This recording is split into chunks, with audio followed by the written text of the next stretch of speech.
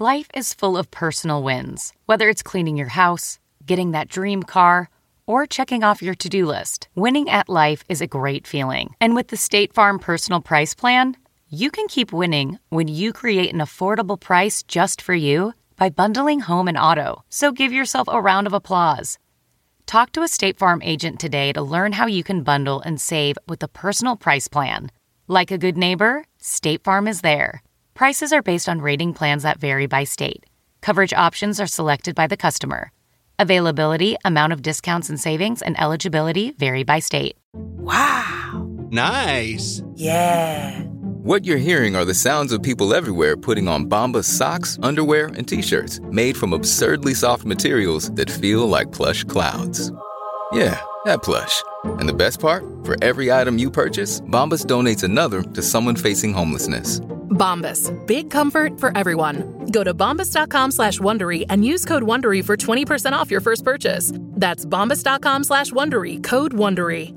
Welcome to this podcast number 445. It's a few days before the season finale of the mid-season finale of Walking Dead and Talking Dead. Robert Kirkman's going to be on, and Lauren Cohan, and a surprise cast member guest. So watch that.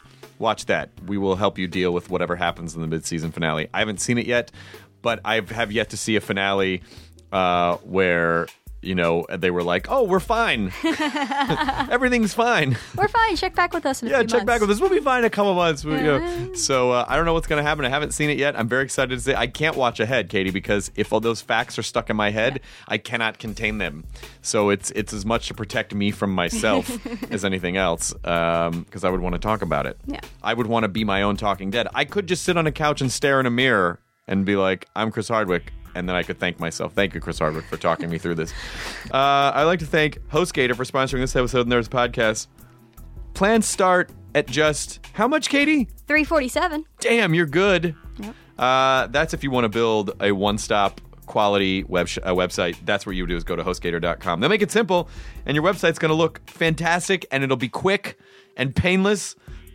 Let's face it, a good.com, there really are not that many left. No. So why not try a .net?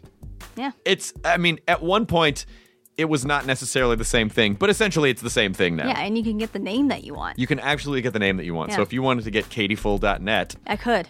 that would probably sound like an adult site. but if it's not, if it's just things that Katie Levine likes, you know, it'd be like, then that's what you would go to HostGator and get that for almost no money every month.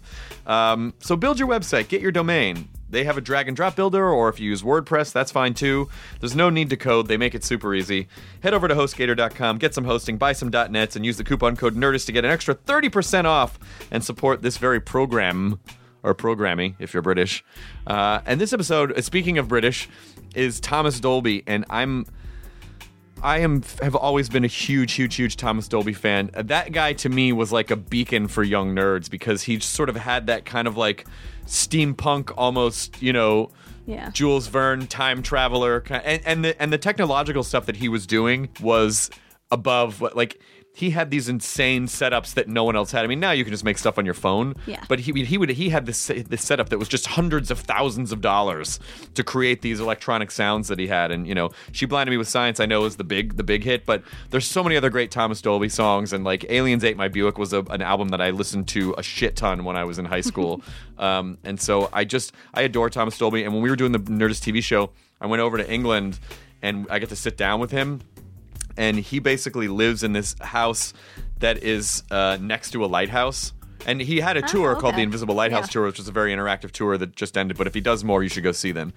He did one here at Hollywood Forever that he did just a couple days ago here in Los Angeles. But he basically, his recording studio is a fire ship, like an old, like one of those old little tugboaty like fireboats that would, you know, put out other fires on other boats. And so it's basically parked sort of like how a redneck would have a Camaro up on blocks. He has a boat up on blocks, like a blue neck. Would that be right? British? Yeah. So that's right next to these old, like, Napoleonic lighthouses that on this beach that he lives, and his recording studio is in this old boat, and I got to go hang out with him there when we did the Nerds TV show, and he's so awesome. And then we just went and had tea in Thomas Dolby's house. I just had tea with him. It's so British. And he has this, like, weird, crazy-looking contraptions. It's very much... he very much seems like a mad scientist, but he's a lovely, lovely fellow, and he happened to be in town, and so here he is, a guy that I have adored for many years. The Nerds Podcast number 445 with Thomas Dolby. Now entering Nerdist.com.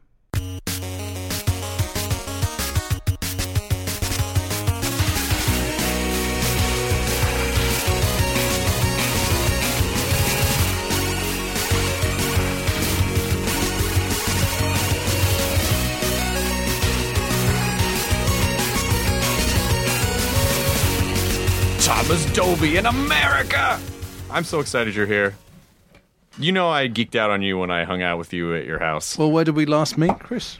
Well, the last time we met was I was over in England shooting some stuff for BBC, and we came out to your home on the beach next to the Napoleonic tower apartments. And we recorded in Those aren't very tall, right? They're tall. Okay. And then we recorded in your lifeboat recording studio. That's We right. talked for about a half hour, and then you made me tea, and it was lovely tea. Oh, good. So I was glad to get you here because these guys are also on the show, and now we'll have some more time to talk and chat. So They couldn't afford to get us all out there. they really couldn't. No, they couldn't. It's BBC. Someone To has be to honest, fly our first rates class. were insanely high. I That's don't know true. why we asked for $1 bagillion. Well, we also asked for the Concorde to be reinstated and to be flown on that. It didn't work out. So are you? Is Invisible Lighthouse? Is the Lighthouse tour done for now? Yeah, I just finished a 3-month tour. How was it? It's great. Yeah, and I'm a zombie. And I'm flying back tonight. Oh, you're going back to London tonight? Mm. Where did you start the tour, and where'd you guys go? I actually started in Mill Valley at the Mill Valley Film Festival in the US part. I mean, I'd already done, I think, 25 dates in the UK. Yeah. And then we went across to Florida and then anti-clockwise, ending up back in California again. Oh wow. And 2 shows at the Hollywood Forever Cemetery. Yep. Oh, yeah. On Friday night, which was a lot of fun. And that was the end of it. Which you had asked me to do, and I was going. I said yes, I would love to do that. And then my mom said it was the day before my birthday, and she was like, "Can we do a birthday dinner?" And I was like, "Oh, all right." And then and then my father passed away, and then I ended up having to go do that. So Right here, I'm sorry to hear. No, that's okay. That's okay. So I totally couldn't be there because of that. So I totally you have a apologize. very good He's just excited to use an excuse that's viable right now. I mean, it does. I do get to play that card. Oh, for at least 3 more weeks, yeah. 3 weeks? You get 3 full weeks of I excuse. feel like I get a couple months. Yeah, it's a couple months. Oh, no, not you. Like I said before, Matt, you have no emotions. You have That's no true. place to No. say. For a grandmother, you get a couple of weeks. For a father, Grandmother, I you get a a couple day months. and a half. You're a cold-hearted bastard. This is the most lighthearted, dark conversation I've ever heard. Yeah, I guess for the tone is just like we're talking about shopping. Yeah. That's really what we're talking about. So how was the show received? And Mill Valley is awesome, by the way. Yeah. Yeah, no, it's great. No, it's gone really well. I mean, I project the film and I do the soundtrack live. So I'm playing the score and narrating the film. And then I have a live Foley artist on stage. Oh, that's awesome. Brad. He's got trays of leaves and pebbles from my beach and so on. And he's got stuffed bird wings that he does that with, and duck calls. And he does the ocean surf with a tray of ball Oh, wow. bearings and stuff. And he plays guitar as well. That's really Wow, cool. That's really rad. Yeah. Is it all instrumental? Are you singing or? No, I'm singing. There's like 6 songs related to the area that you came to, ranging from Cloudburst at Shingle Street and Wind Power that I wrote in 1980 through to the Lifeboats and Oceaneer that are from my last album last year. Oh wow! Is it the Nutmeg of Consolation? Correct. Yes, that's the name of the boat. Now, let's talk a little. This is some of the stuff that we talked about when I chatted with you for BBC, but they didn't use all of it. So I'm going to ask you some repeat questions, but hopefully you've forgotten what I asked you in the last 2 years.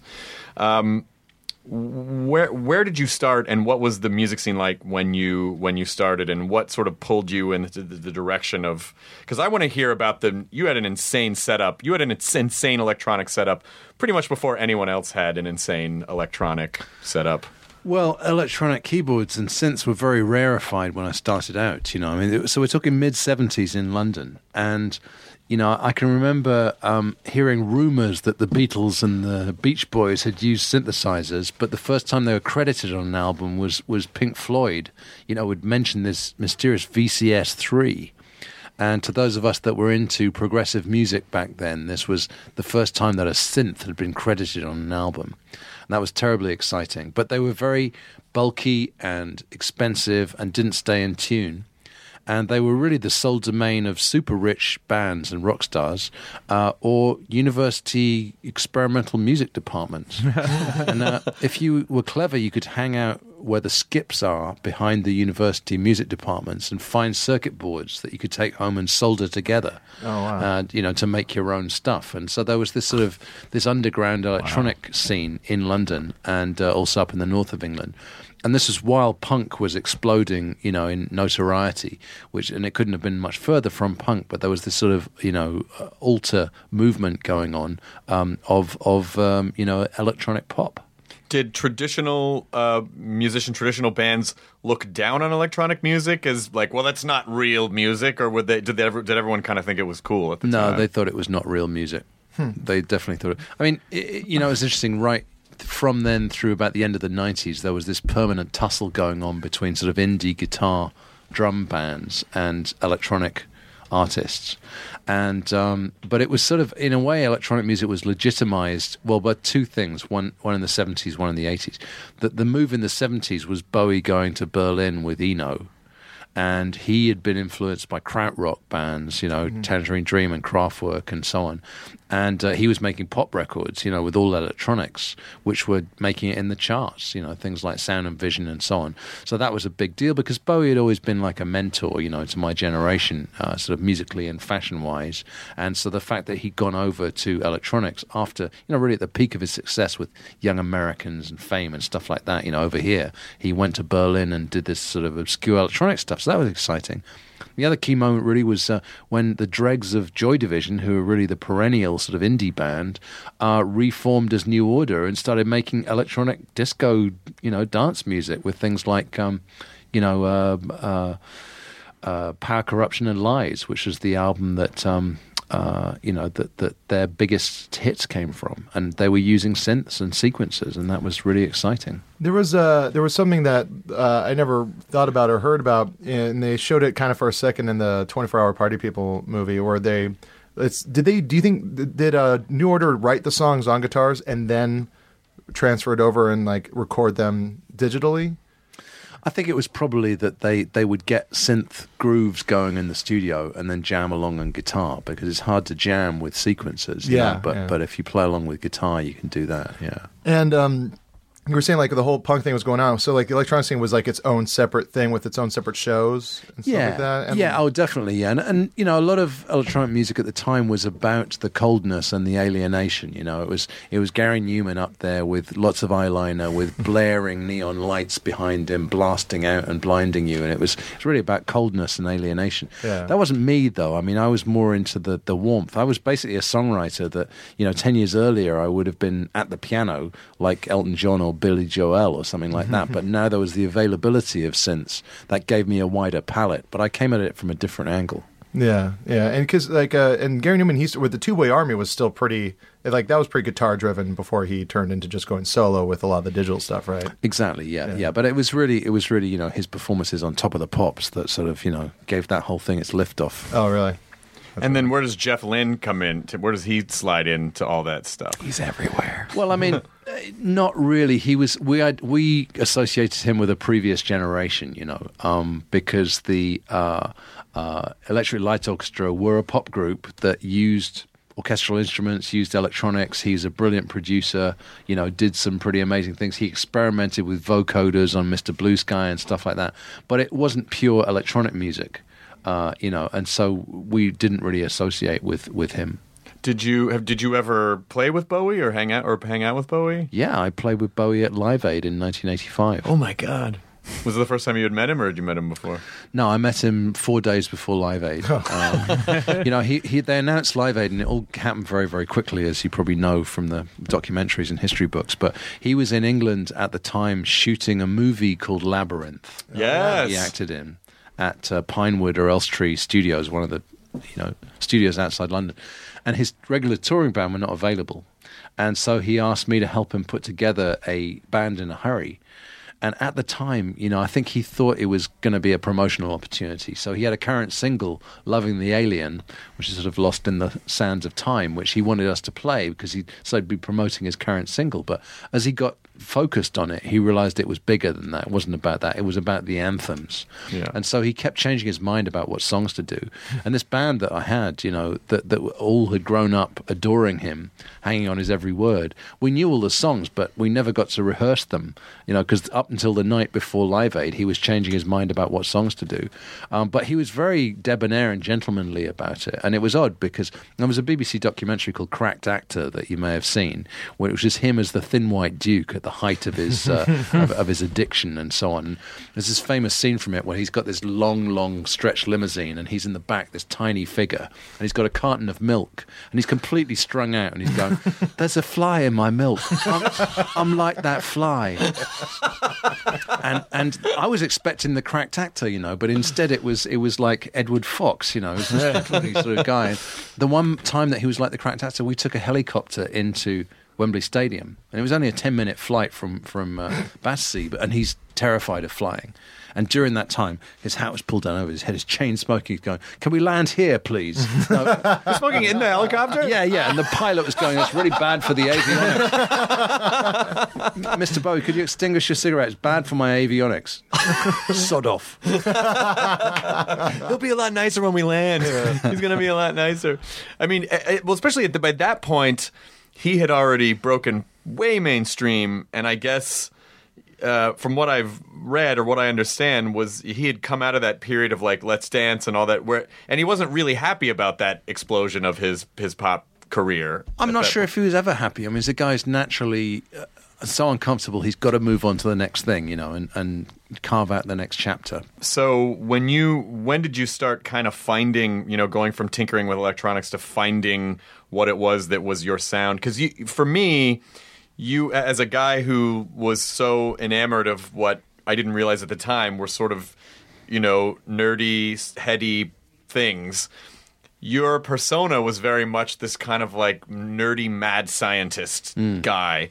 And so I loved watching you as much as I enjoyed the music. So was that just a natural extension of who you are? Or do you feel like, did you sort of search for the persona, or what happened? And when I started performing as a soloist, I looked at sort of pin-up pop stars like Adamant or Sting or Simon Le Bon, and I thought, well, I'm never going to compete in those stakes, so it's better to draw something out from inside me. Now, I'm from a very literary background. My father was a professor of classical archaeology at Oxford University. Oh, wow. My mother taught calculus.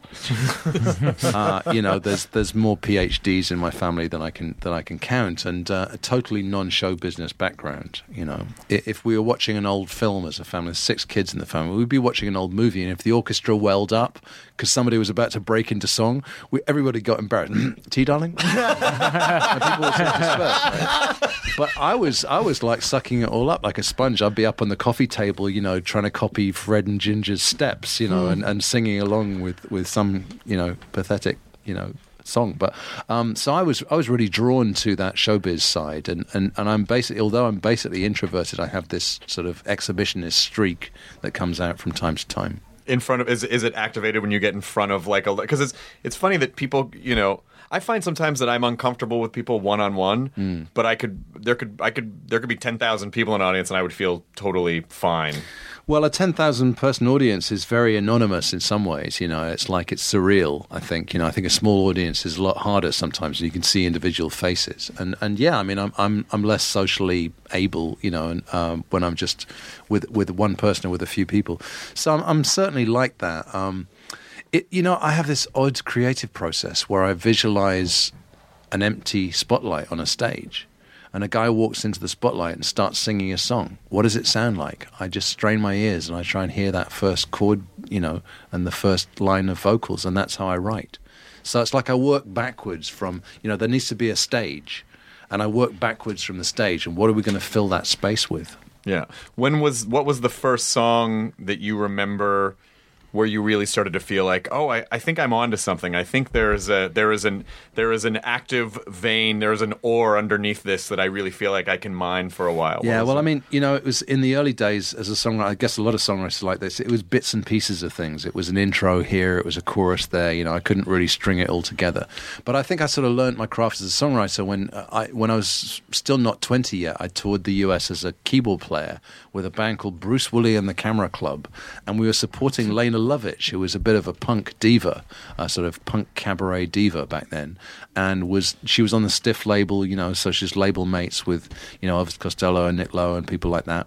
And we toured with her, and it's just when the Porter Studio had come out. The Porter Studio was a 4-track cassette machine. It only would record on one side, but a stereo cassette has got 4 tracks in it, right? 2 on each side. So it would use all 4 tracks. So it allowed you to do multi-track taping. It had a little mixer built into it. So I had this in my hotel room on tour and a little drum machine, and I was writing songs, and I was very impressed with Lena. I was trying to write songs that I could give to Lena that she would be interested in covering.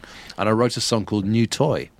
And Lena covered it, I played on it, and it went in the charts. Wow. And so that was really the start of everything for me. Well, when did you decide, I think I want to be the guy, I think I want to step out and be the solo artist? So that attracted some attention in the industry. And as a keyboard player, I was starting to get hired for sessions. I made these cassettes, and I sent them around record companies and publishers, and was getting nowhere. And I nearly got a deal, and then it fell through on the day before, and I was badly in debt. And I left London and hitched a ride to Paris in the back of a chicken lorry on the ferry. And because I got a school friend of mine was working as a busker, a street musician in the Paris metro, and he showed me the ropes, and he taught me how to busk. And so I spent 6 months in Paris, playing Dylan songs for Japanese tourists. But in the midst of all of this, I got a call from somebody in England saying, Mick Jones wants you. He wants you to do a session. I'm thinking, The Clash! Yes! And it turned out to be the other Mick Jones. Also a Brit in a band called Foreigner, and who I'd never heard of, actually, because they were not successful in the UK. And I heard their music, and it was this sort of, hardish rock, radio rock, AOR.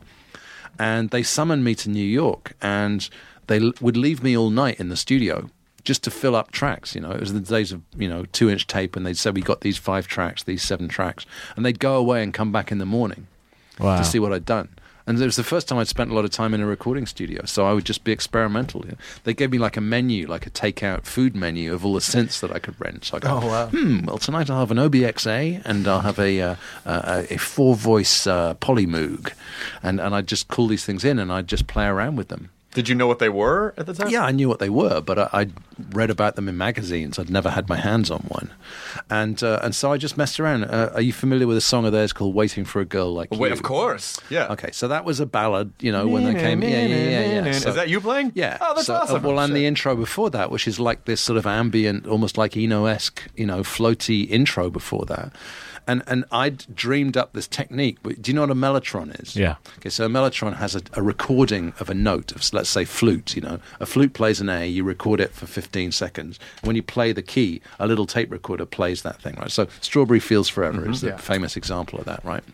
Paul has the mellotron. Yeah. So I thought that you could create a sort of a studio mellotron by recording a single note of synth on each track of a multi-track tape recorder, and then use the faders on the mixing console, push them up and down to play chords. Oh, that's wow. Right? So I'd always wanted to do this, right? So I got a mini Moog, and I recorded a bunch of notes, and then using the faders, I pushed them up and down, and I recorded the intro to Waiting for a Girl Like You. And I really didn't think that. I thought they'd be upset that I'd spent all night doing it, but they came in and said, "That's great. We're going to go with that. That's going to be the single."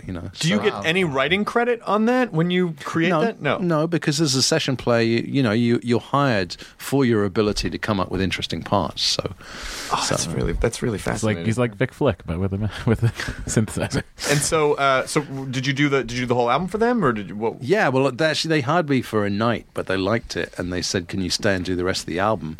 I said, "Well, at that price, certainly. And it's more money than I've ever earned in my life, playing music." And so I stayed for a month, did the whole album, and went home with a pocket full of cash, with which I recorded my first album. Oh, wow. So Nice. I just and I owned the tapes for those. So, and then their album came out. I had this Lena thing that had done well, and the record companies were coming to me, and I had an album pre-made, and I said, "Well, this is what you're buying into," So I was able to write my own ticket. What year was that? 1980. Oh, that was 80. Was She Blinded Me with Science on that album? No. So it wasn't initially. So the album came out as the Golden Age of Wireless, and it was critically very well acclaimed, and it sold about 3 copies. And, the critics, the three critics. But what was going on at the time was MTV was starting to get into the big cities, starting to be influential. And I thought I'd like to have a crack at doing a music video. So I wrote a storyboard for a music video about this home for deranged scientists and all the rest of it, and I wanted to hire this guy Magnus Pike, who was a BBC staple back then, and I took it to the record company, and they said, interesting, where's the song? And I said, I'll bring it in on Monday morning. And I went home for the weekend and wrote She Blinded Me with Science, and it was like I needed to, or else they wouldn't give me the budget to make a video. Wow. That's so you had the stage before you had the song. Yeah, but writing the story, like writing the visual story first, and then going, I got to fit something that makes sense with this story. Right. I mean, I remember storyboarding it, and I was on the couch, and I had this doctor that was like cross-examining me, and then I started like drawing this Japanese assistant in a lab coat, and She Blinded Me with Science. And then for the rest of Magnus Pike's life, people shouted science at him on the stage. Guy, it's like, why are you doing that? he was so upset because he would just, people would come up behind him, on the sidewalk, Science! scare him half out of his skin. And he was incredulous because he felt, and he said to me, it would appear that your bloody MTV video is better known over there than my body of academic work. Oh, yes, as an academic, he probably wasn't too keen on that. Well, I mean, with all respect to Bill Nye, it's like you know him as a character, a personality, and a celebrity. You don't really look up how many theses he's had published. And Right. Well, I know at that time, or at least from what I understand, from what I've read, that so much of the music that essentially drove new wave and pop culture at the time came from England, because a lot of the American artists were like, music television, that sounds dumb. But the British artists, like, you guys and Duran Duran and Buggles and Trevor Horn, all those people were like, whoa, this sounds really interesting. Like, you guys were super experimental with it. And so that's why that first essentially new wave of music was like British pop music. Yeah, I think we were just quick to jump onto things. I mean, things generally ideas spread faster in the UK because there were, at the time especially, there's only 2 or 3 ways that you would get your information. There were 2 music shows on TV, Top of the Pops and the Old Grey Whistle Test, which is the late night stoners thing. So you would get you'd get Electric Light Orchestra on Top of the Pops, and you'd get Genesis on the Old Grey Whistle Test, and it wasn't in the newspapers at all. So the moment there's a good idea, it was all over the island, all over the country in no time. The nightclub owners, the journalists, the T-shirt manufacturers, everybody would jump onto something. So we didn't have our own MTV at the time. There's no cable in the UK. But here's the thing. If you were unavailable, if your song went in the charts, you were unavailable for Top of the Pops, they would show your video. If you could prove that you're off touring somewhere or whatever. So suddenly, after Top of the Pops was already getting quite staid by then, it was always the same thing, screaming kids down the front, the flashing lights, the mirror balls, etc. Not very subversive, But if your song went in the charts, they booked you for Top of the Pops, you said, well, unfortunately the band's touring South America this week, but here's a video. The BBC started showing videos. So, to an extent, we were aware of MTV, but part of it was like a ruse, so you could get something cooler on Top of the Pops than just them doing it in the studio. Wow. Yeah. Well, yeah, because I know people made videos before. I mean, there were definitely videos being made before MTV, but I don't know where. Like the Beatles did Rain for Ed Sullivan because they weren't around to do it. They made a quick video for Rain. Black Sabbath and they had a sent couple that of out. videos too. There were videos, and a lot of them were concert. Beatles were first, guys. Beatles were first. But I guess there really just wasn't. I don't know what they did with videos before then. Before Top of the Pops and MTV. I think they were just promotional. Like maybe just sent them to I don't know, record labels or something. Yeah, I don't know how they use them anyway. I mean, there's a lot of shots of, up the guitarist's trouser leg during the solo. Not many people writing stories and coming up with concepts around them, And I think there was a honeymoon period after that where serious artists took an interest in their videos, be it Peter Gabriel or Talking Heads or Laurie Anderson, etc., where it's like, wait, I'm not just going to let my label hire any old company to come in and make a video for me. I'm going to write this myself, I'm going to come up with a concept, so it's an extension of what's in the song, what's in the music. And that was a really special period, actually. It was still undefined, anything goes, anything could go. There were gizmos coming out, like Harry boxes and blue screen stuff and so on that you could get creative with. And it still felt subversive, because the mainstream stuff we were doing stuff that you didn't see in commercials, in car commercials and things, Whereas nowadays, of course, the state of the art is going to be in like a car commercial or something that has a big budget or a big feature film. Well, I think in the same way, the same way that we've seen sort of a paradigm shift in the last 10 years of. It's like every decade an artist has to tack on more and more skill sets to really break through. So watching the difference between the 70s and the 80s of just being in a band to, well, now you're in a band, but also you kind of have to be visual as well. And now it's the same thing. You have to be visual and you're in a band and you have to know how to market yourself. Like, it's just all the things that I think that record labels or, managers or agencies used to do for the artist. Now the artist essentially has to do everything. Well, like, the story of Christopher Cross, where he was just selling a ton of records. And then videos. And then everyone saw what he looked like, and none of the girls wanted to listen to it anymore. Right. It's such a sad... Oh, boy. Yeah. Yeah, video. I think music videos hurt a lot of people, but then this whole other generation... Well, now it's like, it's every band that comes out, it's like they have to look like models. It's kind of ridiculous. You see any new band out, I think, half of Arcade Fire is weird looking, but the other half, they're really good looking. It's just like there needs to be, it's so visual, which is so odd because that's the opposite of what music kind of is, because you can listen to music anywhere, but you only have to be one place to see it. And the fact that, it's like visually you have to be a good looking person. But you know what? I don't think that's new, though. No? I think the Rolling Stones, benefited from the fact that they look good as well. They didn't look like male models, that's for sure, but they looked charismatic and they were interesting to look at. Yeah. I want to get a collection of all the weirdest, the goofiest faces the Beatles ever made. Because they were just supposed to be these cute boys, but you look at pictures of them, they're always just like, huh? Yeah. Yeah. Were you aware at the time, so when She Blinded Me with Science broke, were you aware, I think there's a revolution that is happening right now? Did it feel that way at the time? No, it didn't feel like a revolution at all. Actually, in as much as I can remember what it really felt like at all.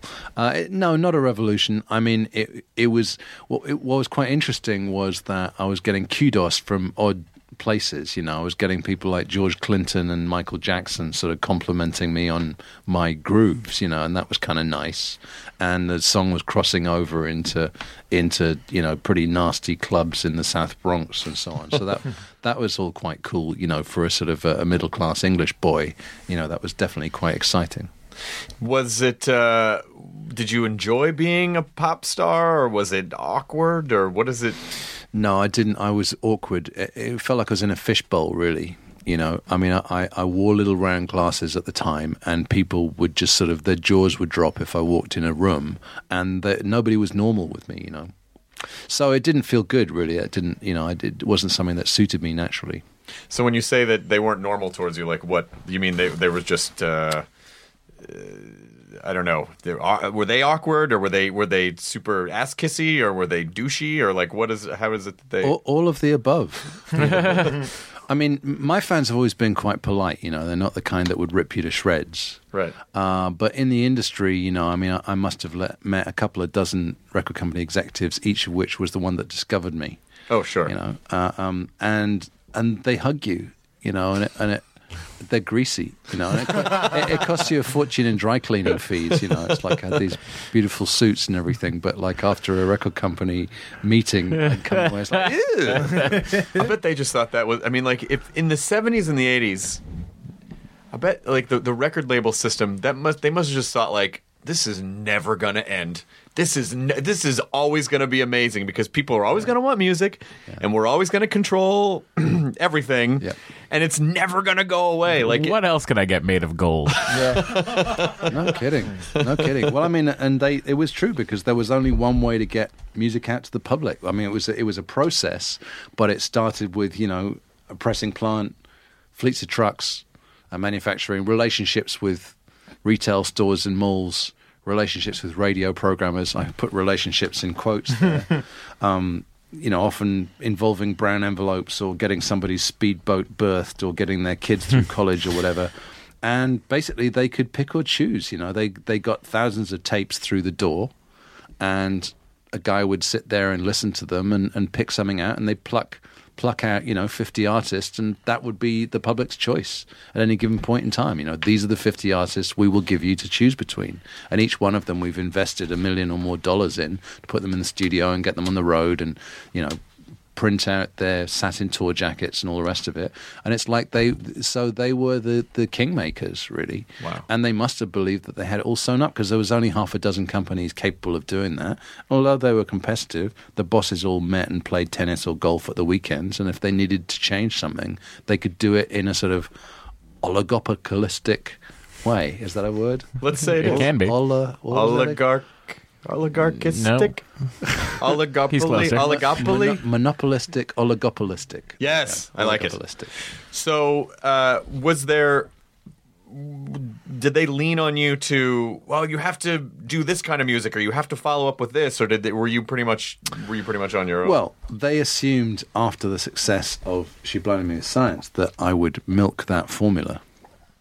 That was just an assumption. The formula of the music video, and they didn't out and say this, but behind my back they'd be saying, right, what made it? It was quirky British funky pop, synth pop, underdog character, wacky hair, fun video. Let's go do that another 12 times. And the assumption was in the music business that you work so hard to break something through that once you actually nail it, you're going to refine that formula and do it over and over again. But the thing was, I'm naturally adventurous, and that was, She Blinded Me with Science was just one of a dozen things that I was trying out, at the time. And I wanted to move on. In fact, the next real sort of chapter of my music career was a lot more personal, a lot more organic, more atmospheric songs. And this didn't really fall in with their ideas. Now, they weren't able to lean on me. They weren't able to deprive me of my salary or anything. I mean, they had no way of exerting pressure on me other than the lack of cooperation. I had a song after that called Hyperactive, which shot into the charts and then mysteriously fell, like in the third week when it was absolutely on this trajectory. We were saying number one, and all the rest of it. It's getting played all over the radio. Mysteriously dropped 10 places in the charts, and it turned out to be because of a political battle that was going on between the labels and the radio programmers. And when something goes wrong, you do a post-mortem on it and you analyze all the reasons why it went wrong. When something goes right, you just pat each other on the back and say we're great. You never analyze it and figure out, well, how did that happen? Can you figure that out though? I mean, is it lightning in a bottle, or do you think that it is? Do you think that if you had enough data points that you could figure it out? No, I don't think you can figure. I think lightning in a bottle is closer. And in fact, what I've seen in other eras of my career, like in the tech world and so on, it's like history will always record that some genius in a garage, sort of like invented something, but in reality it was lightning in a bottle. It was a complete serendipitous moment, and history is the one that's at fault because I'll give you an example, right? So history will record that Steve Jobs single-handedly invented the digital music business, whereas in reality Apple put out the Newton in 1988 or something. I had one. Complete and utter catastrophe. It's a disaster. Didn't work properly. They had to recall them. Everybody hated them. They got slagged off. Steve Jobs was out.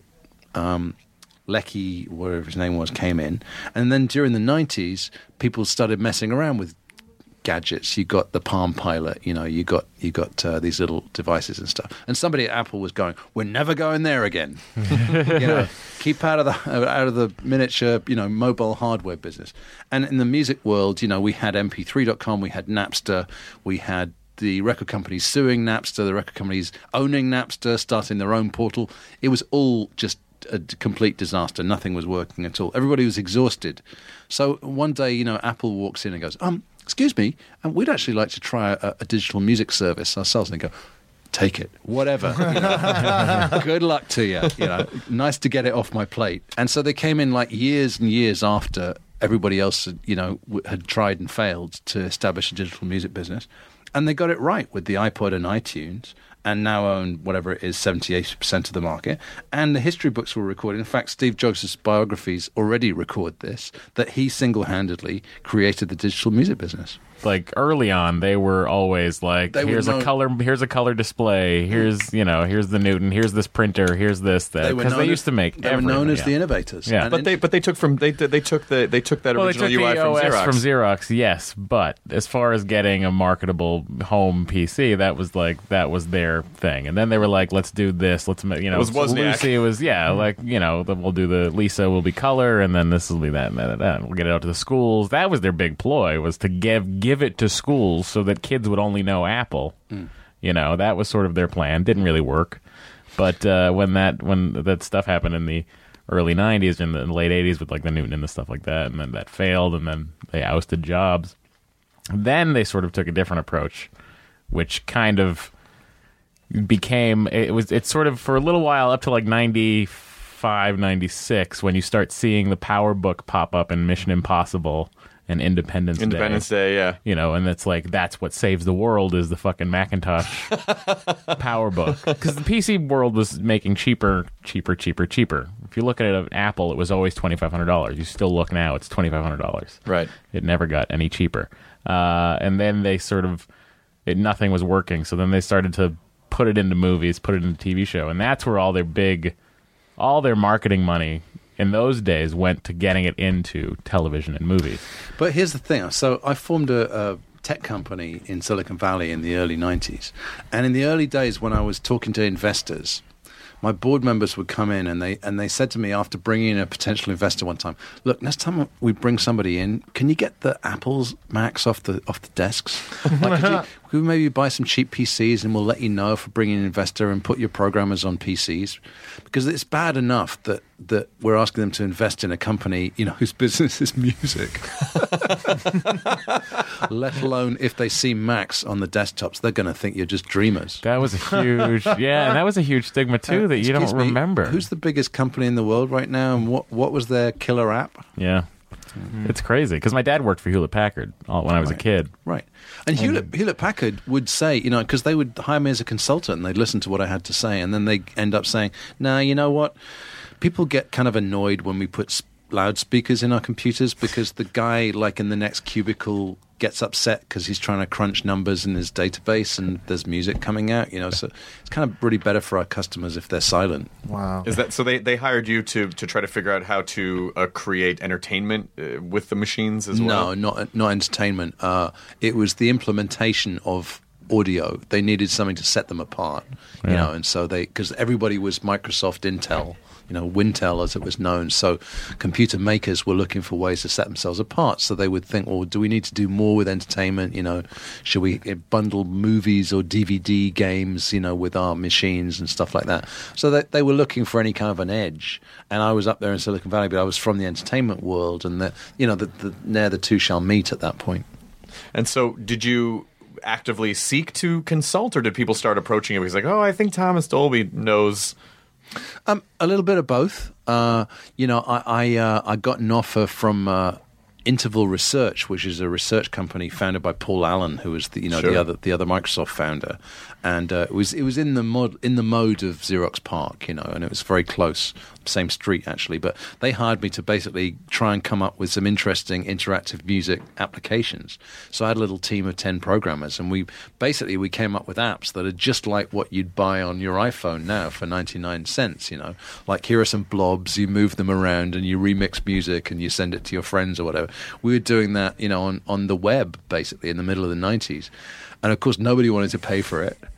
What would happen is we'd take it to Netscape or Yahoo or AOL, and some middle management guy would look me in the eye and he'd go, wow, this guy's gotten VCs to fund this cool game, and I'm going to make sure that we have it, and I'm going to put the Yahoo logo on it and pretend it's ours, and his VCs are going to pay for the whole thing. I'm going to look like a god. Oh, Jesus. So basically, we had millions and millions of eyeballs because we had these great deals with all these people, and we were using our own funding to pay for it. It was the most disastrous business model. And it should have gone up in smoke at the end of the 90s, like, most other ridiculous .coms did, but we had one deal out of when the dust settled out of all of this. We'd made a little synthesizer that was as small as you could make it, smallest footprint, bits and bytes shaved off here and there, so that you could download it in a web page. So it would basically let you click on things, and it would come in your browser. It would download and install itself as a plugin. And because we've made it really small and efficient, it was exactly what the world's largest mobile phone company needed to play ringtones in their phone. So along came Nokia and said, hey, could you send some engineers out to Finland and see if you can shoehorn your little synth into our phones? And we did that, and we did that deal. And when the bubble burst at the end of the century, we had one deal that made sense with somebody that would actually pay decent money, and that was with Nokia. And you wrote all those original ringtones that came... No. I wrote some of them. I programmed... my team programmed most of them, including the infamous Nokia polyphonic ringtone. Was that the... Which I didn't write. That was written in the 19th century. And actually, back to the lightning in a bottle. All right, so here's the thing. I'm going to tell you the story of that ringtone. Okay. You can always edit it out later. No. I want to keep it. All right, so circa, I would say 1992 or 93, Nokia had only one building at that point, even though they were already the world's largest mobile phone company. They were all in one building outside of Oslo. And one night, a marketing guy is walking past the lab, and he hears what he thinks is music coming out, and he pokes his head around the door and says, you got it playing music now. And an engineer with a screwdriver is going, no, I'm just trying to figure out which the most annoying frequency is for the ring. And the marketing guy says, but you should get it to play tunes. Could you do that? And he goes, yeah, I could probably do that. And so he programs in some tunes, gives the device to the marketing guy, who takes it into a marketing meeting, and they say, this is great. Musical ringtones, fantastic. Let's ship it. And the lawyers come in and go, wait a minute. You can't just ship music on a phone. The lawyers, of course, always want to get involved. Oh, why not? Well, you'd have to pay millions and do deals with Sony and Warner's and all the writers and stuff. And somebody says, well, what about if it's a dead guy? And they said, well, that's probably okay if he's been dead for 75 years. So, well, your tunes, are any of those by dead guys? Yes, this one that goes diddly diddly diddly. So why don't we just ship it with that and see how it goes? Oh my God! Who was the dead guy? I can't remember his name. Grand Valse is the name of the thing, but he's a waltz composer, like a contemporary of Johann Strauss or something. And so they shipped it, and it became the most successful jingle of all time. Wow. So complete complete lightning in a bottle. Wow. And then, of course, that all exploded, and then they did figure out how to license all the stuff, and they did figure out how to bring the lawyers in. And well, we my company was successful during a narrow window where the ringtones were still bleeps. We put this little very, very simplistic synth in their phones, and they started shipping them in mass market phone. There was no audio chip in there. There was no Sound Blaster card in there. They didn't want the expense of Sound Blaster. They didn't want the liability of buying a chip from Yamaha or somebody whose plant could get hit by a monsoon and blow their whole thing. So it had to be on the CPU of the actual phone itself, which is a puny little processor. So we got 4 voices going for that ringtone thing, and that was the best we could do. And it was kind of a MIDI set of sounds, but it was a subset. So, piano also worked for guitar and oboe and various other things. So they shipped all of these things, and there was a period of time where all of their competitors came and licensed it as well to keep up with Nokia. But then I didn't like the way they sounded, so I actually it created a new file format along with my engineers called RMF, which included samples. So now you could. It's like the first Fairlight. Really, it was the first time you could actually play samples of real recordings in a phone. And ironically, that I shot myself in the foot because it went from there. All they had to do was multiply the numbers and go from 32 to 64 to 128K, capacity. And suddenly now you could use real recordings. You could use, actual George Michael in your phone instead of a bleepy rendition of "Wake Me Up Before You Go Go." You could have, but having an actual recording meant going to Sony and licensing the masters. So now suddenly it was all about the big record companies and the telcos, So it was Sony and Verizon doing deals directly with each other, and there was no need for this sort of cottage market that we'd created with the bleepy ringtones.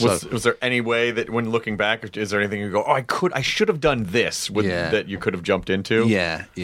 In hindsight, But nobody's that clever, really. If anybody tells you there was a master plan, there was no master plan. Well, that's part of the lightning in the bottle. You can't know that that's going to happen. You can't know that that's going to catch on. It's probably the key. Actually, probably is just being very alert to when the lightning strikes in a bottle. Right, and then focusing all your energy onto that before your bank account runs out. Well, you can't know any better that something is going to catch on than that guy, that dead composer who could have said, "Someday everyone's going to know this song." Right. Not gonna. Right. He just had no way. You just have no way of knowing. Since you innovate in that way and you innovate with sound, was there ever anything that you were working on that you really thought, like, this is going to be the thing that never caught on? Like, do you have like a personal pet project that you're like, shit, I just haven't found the right way to make this work yet? I'm bad at timing, It's like I'm usually spot on with what's going to happen, but I'm just very bad about when it's going to happen. And, an example would be that in about 1992, 93, you could download compressed music files from CompuServe, and people were doing it. So you'd think, wow, well, everybody's on the internet. You can rip a CD and put it online on a forum or something, and everybody can get their music for free. And this is going to go absolutely postal, overnight. But years later, it still hadn't caught on. And then, several years later, for no apparent reason that I could make out, suddenly it exploded. Suddenly the downloading phenomenon just caught fire. And it was everywhere. It was every time you open the newspaper, it was about the piracy thing, about the statistics, the music companies losing money and stuff like that. And I have no idea to this day what triggered the actual explosion. Because I thought, well, maybe this is never going to happen. I was bemused by it. I spent at least 2 or 3 years thinking, how come that didn't happen? And then suddenly it went off. It's like when you light a firework, and everybody stands back and you think, oh, it's fizzled, and then somebody approaches it and Do you think it's because I remember for a long time you had to have a special disk burning drive outside your computer, but then all of a sudden computers just have a thing where you could just put a CD in and it would put the songs onto it. Do you think that's what finally made, like, now everyone's pouring music onto their computers digitally? I don't know. I don't know if that's what it was. I think it might have been a generational thing. I think it was maybe the right age group sort of coming of age around 97, 98, 99, and then kind of going, well, I don't want to fucking pay for music. I think before that, people were, I don't know, and then those young people creating a much easier, more viable delivery service. Because I always think the idea needs the right platform. Yeah.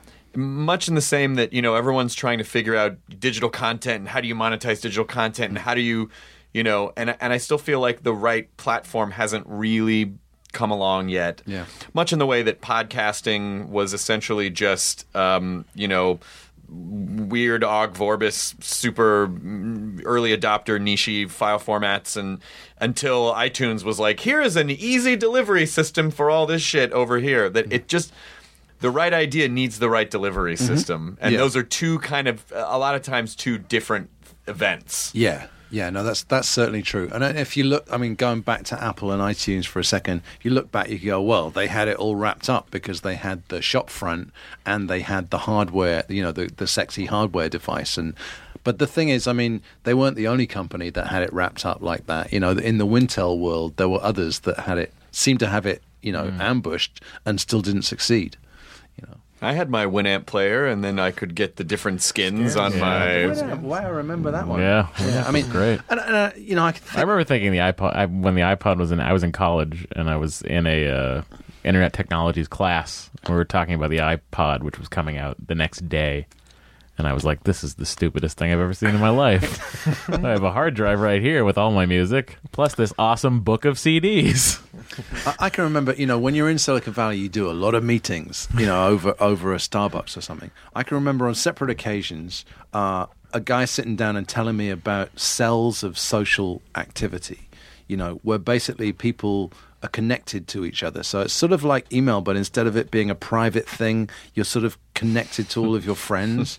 And so you have these cells, and it would grow and grow and grow. And I'm like, well, sounds intriguing. I can remember that as a day. I can remember another time when a company told me about community TV channels, about the idea of having a channel with 10,000 different shows on it, so that even your local polo club could have their own little channel on it and stuff. And in both cases, it was at least 5 years, if not more, before you heard about any actual product that was making an impact in that particular sector. Oh wow! So how active are you on social media? I'm averagely active for somebody of my age, I think.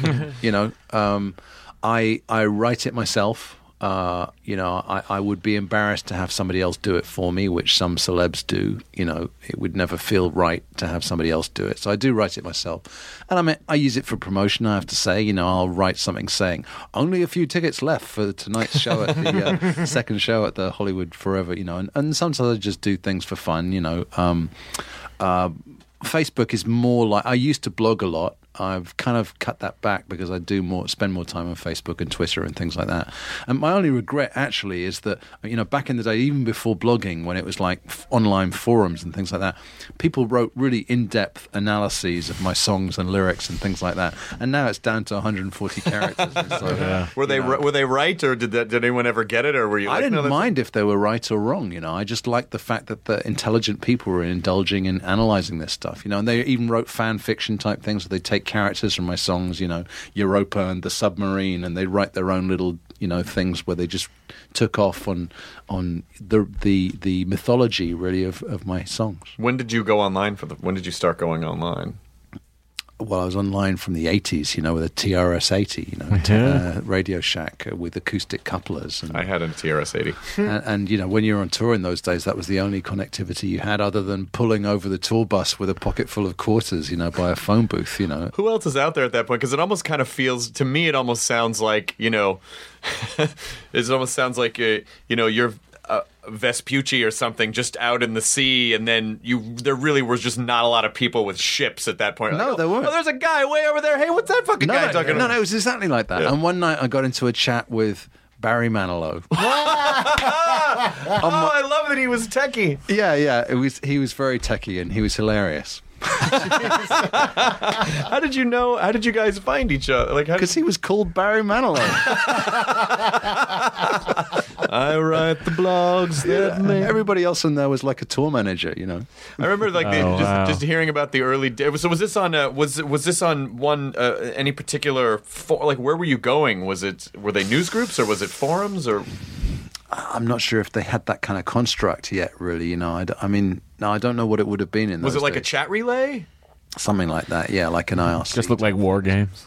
Yeah, because even when you hear about the early days of cellular technology, it was like, well, there were only so many channels, and so there were just a handful. So they were basically, if you wanted to make a call, other people had to not be using theirs. That you might pick up and go, oh, sorry, you're using, my mother had the Polestar in a bag, unzip it and then pull. It was like you're calling to drop a nuclear bomb. You dial a thing.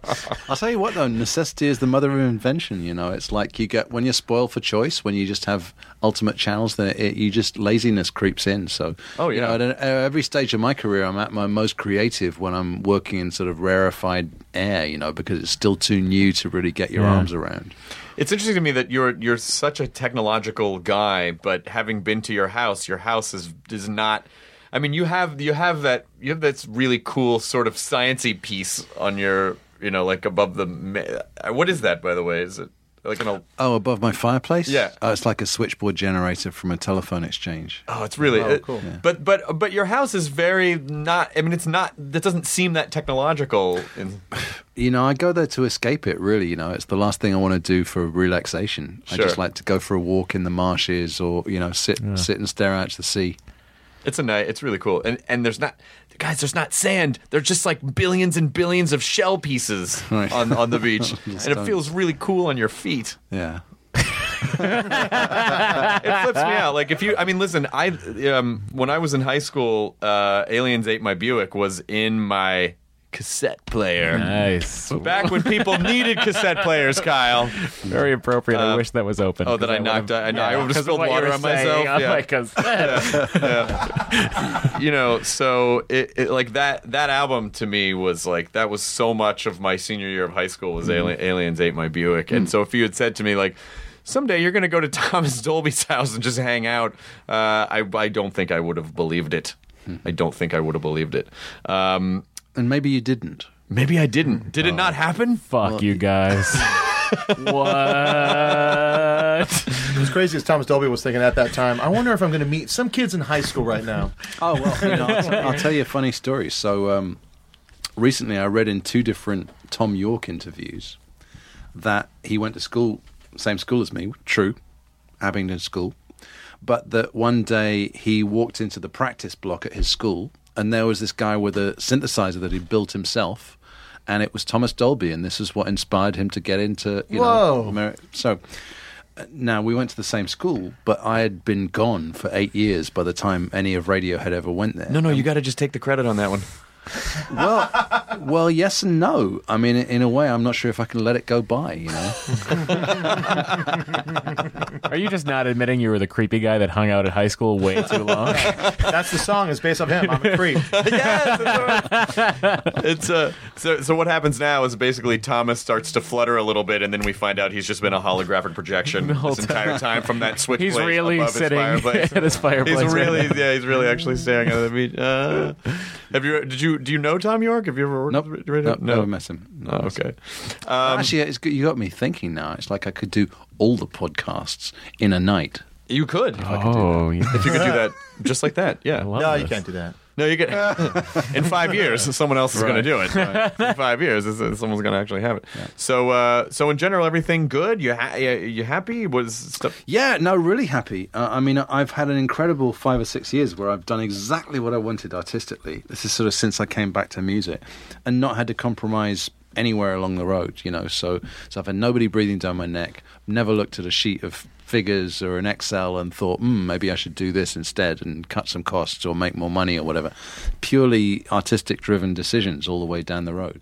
And it's been absolutely great, but I'm not sure if it's sustainable. Well, if it seemed that something you were working on was gonna blow up like top of the charts again, would you? And this might be a dumb question, but would you want that to happen, or would you not because of all the shit that comes with it? Well, I think it is much more celebrity-driven now, even than it was when I started. Because when I started, you could be a wonderful musician and not really give a toss about your appearance, and that was sort of okay, But these days that's just not true, because it's just generation by generation. Each new star that's come through has ticked more and more boxes. Like you were saying, you've also got to be able to market yourself and all the rest of it. And you look at these awful talent shows, but the average contestant on there, can sing and dance like a fool, and they look like a model, and I don't know how it happens any more than I know how athletes keep breaking world records. But our species is evolving, and we're just getting better at jumping over a bar or running around a track or whatever, and it's similar with entertainers. Well, I think a lot of it probably has to do with the localization of our global culture. Is that I assume that a lot of those people were out there before, but there was just no way to find them, and so now you could live in sub-Saharan Africa, but if you had an internet connection and you uploaded the right video, then all of a sudden they're going to find, people are going to. Everyone has a beacon in their pocket and in their home, which we didn't have before. Yeah.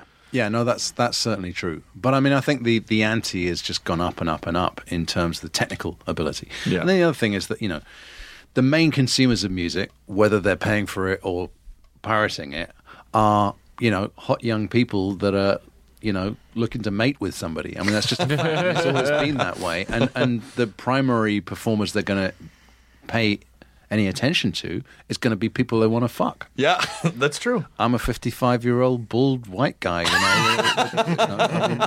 so I'm sort of ruling myself out. I mean, by rights, I should be producing. I should be in the back seat, out of the limelight. Yes, but you just walk outside Sunset Strip, say you're a 55-year-old bald white guy, no problem.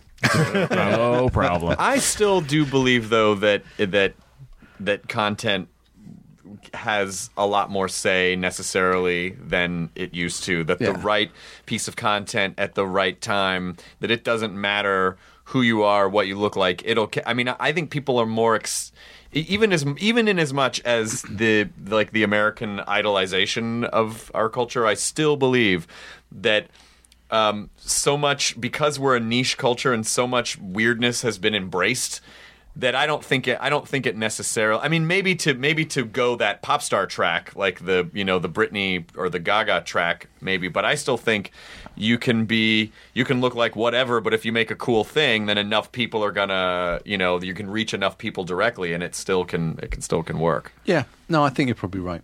And I think also things, it's like swings and roundabouts, really. I mean, I'll give you a good example. So there's this band in the UK that I used to produce, Prefab Sprout, who I adore.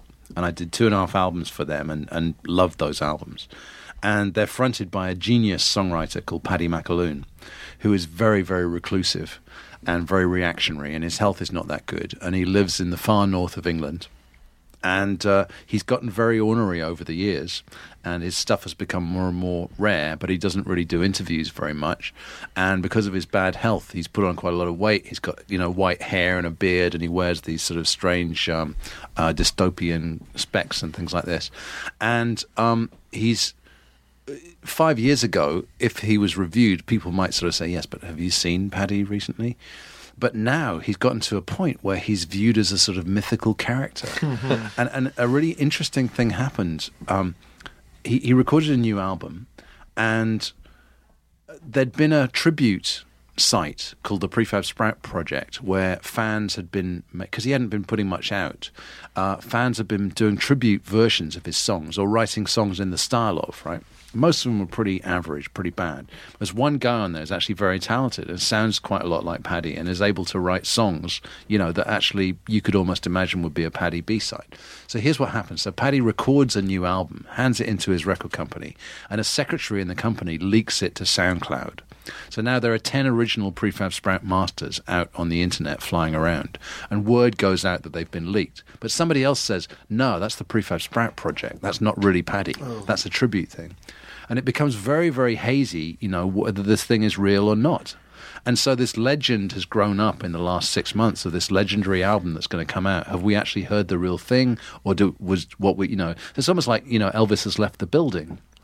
And now Paddy has been photographed once or twice up in his native place, wearing a white suit with a cane, dark glasses, standing by a stream. And he's like the Yeti. I mean, he's become this mythical creature. And in Britain, we don't have very many of them. We don't have very many indigenous, homegrown sort of weirdos. What we're really good at is recycling great grooves that we steal from Africa or Jamaica or Detroit or wherever it is. We put a bit of a cool twist on them and re-export them to the rest of the world. And you guys all think it's original. But in fact, our dirty little secret is that we have very little indigenous music, So here is a true indigenous original that, dwells in the hills of County Durham, and people are suddenly very, very excited about him. Oh, that's really cool. That's an awesome story. Yeah. So we'll check out the Prefab Sprouts as well. This has been so much fun, and I hope that you get some rest. I hope that you can go home and stare out at the sea for a month or so. Yes. What's next? Well, I've got to edit video from my tour. So I just finished 3 months of touring, and I did the film, and then in the middle section of the show, in the end section, I played songs. The middle section of the show, I interviewed local celebs. And they might be musicians, they might be writers, sound designers, and so on. Just people in each city. That's what I was going to do. All right. Well, Yeah. I did it. No, I mean, that's what I was going to do with you, what you asked me to do. That I I'm had. just breaking your balls. My balls are broken. Okay. So we filmed these interviews, and they included people like Reggie Watts, Yep. Nice. like Walter Murch, legendary sound designer who did all of Coppola's stuff. Won an Oscar for Apocalypse Now and did The Conversation and American Graffiti and stuff like that. Through to Storm Large, who came on stage and did a version of Key to Her Ferrari.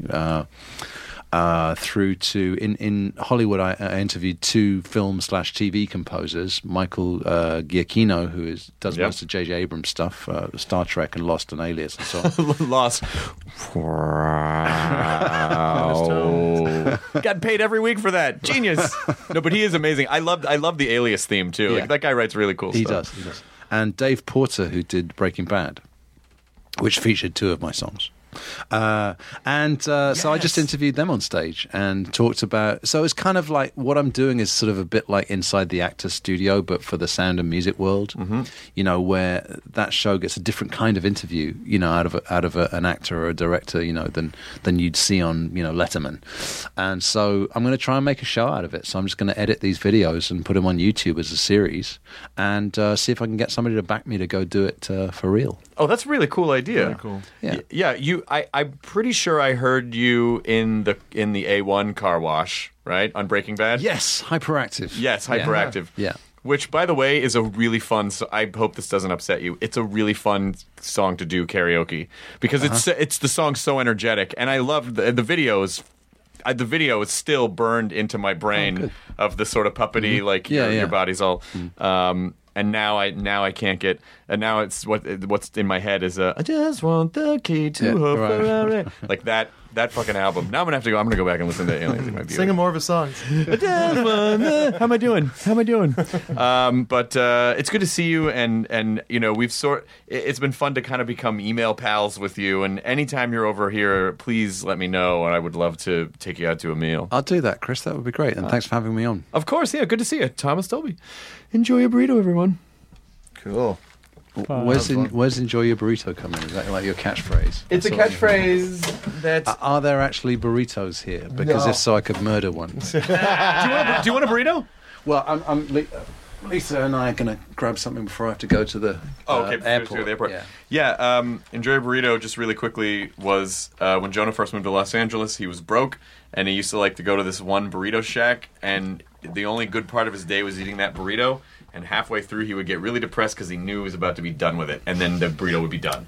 And Real dark time. Yeah. Real dark time. And so he said what he ended up having to do was to learn to enjoy the burrito as it was happening. And so on one of our first episodes of the podcast, 445 episodes ago, he told the story, and then it sort of became this mantra. And at the end, we said, "Oh, enjoy your burrito." In other words, enjoy the present as it's happening. And so that's the way that we end the podcasts now, because we live so much in the future and the past, and never really just kind of like in the moment. So that's I put it in the most simplest of terms: food.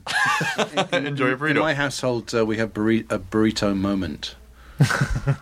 Because once with small children, we had for 3 kids, and we used to, when we couldn't be bothered to cook, we would go to Tres Amigos and bring back burritos. And at one point, this happens with small kids. My wife was so upset with what was going on that, having just gone out to the Tres Amigos, she threw the burrito on the floor, jumped as high as she could, and the contents exploded all over the kitchen cabinets. I mean, like in 360, perfect 360. So this is known as a burrito moment. That's great. Now I want to shoot that like on a red camera, Like with the Wachowskis. Yes. Phantom cam. Just put a bunch of cameras all around in a circle and explode the burrito in the middle. Just watch it spin. Now leaving Nerdist.com. Enjoy your burrito. Murder on My Mind, a new podcast available exclusively on Wondery Plus, explores the circumstances leading up to the murder of 2 young men and the mistrials of the man accused of killing them. Up-and-coming rapper YNW Melly gained notoriety in the hip-hop world for his shocking lyrics and criminal exploits. When 2 of his best friends were gunned down in a drive-by shooting, investigators suspected the young rapper staged the scene. But after not one but two trials that ended in hung juries and new evidence that may place Y&W Melly at the scene of the crime, his trial has been paused indefinitely. With countless twists and turns, Law and Crime covers all angles of the case and begs the question, is this young artist the victim of a witch hunt or a silver-tongued devil who's evil to the core? Listen to Murder on My Mind exclusively and ad-free on Wondery Plus. Join Wondery Plus in the Wondery app or on Apple Podcasts.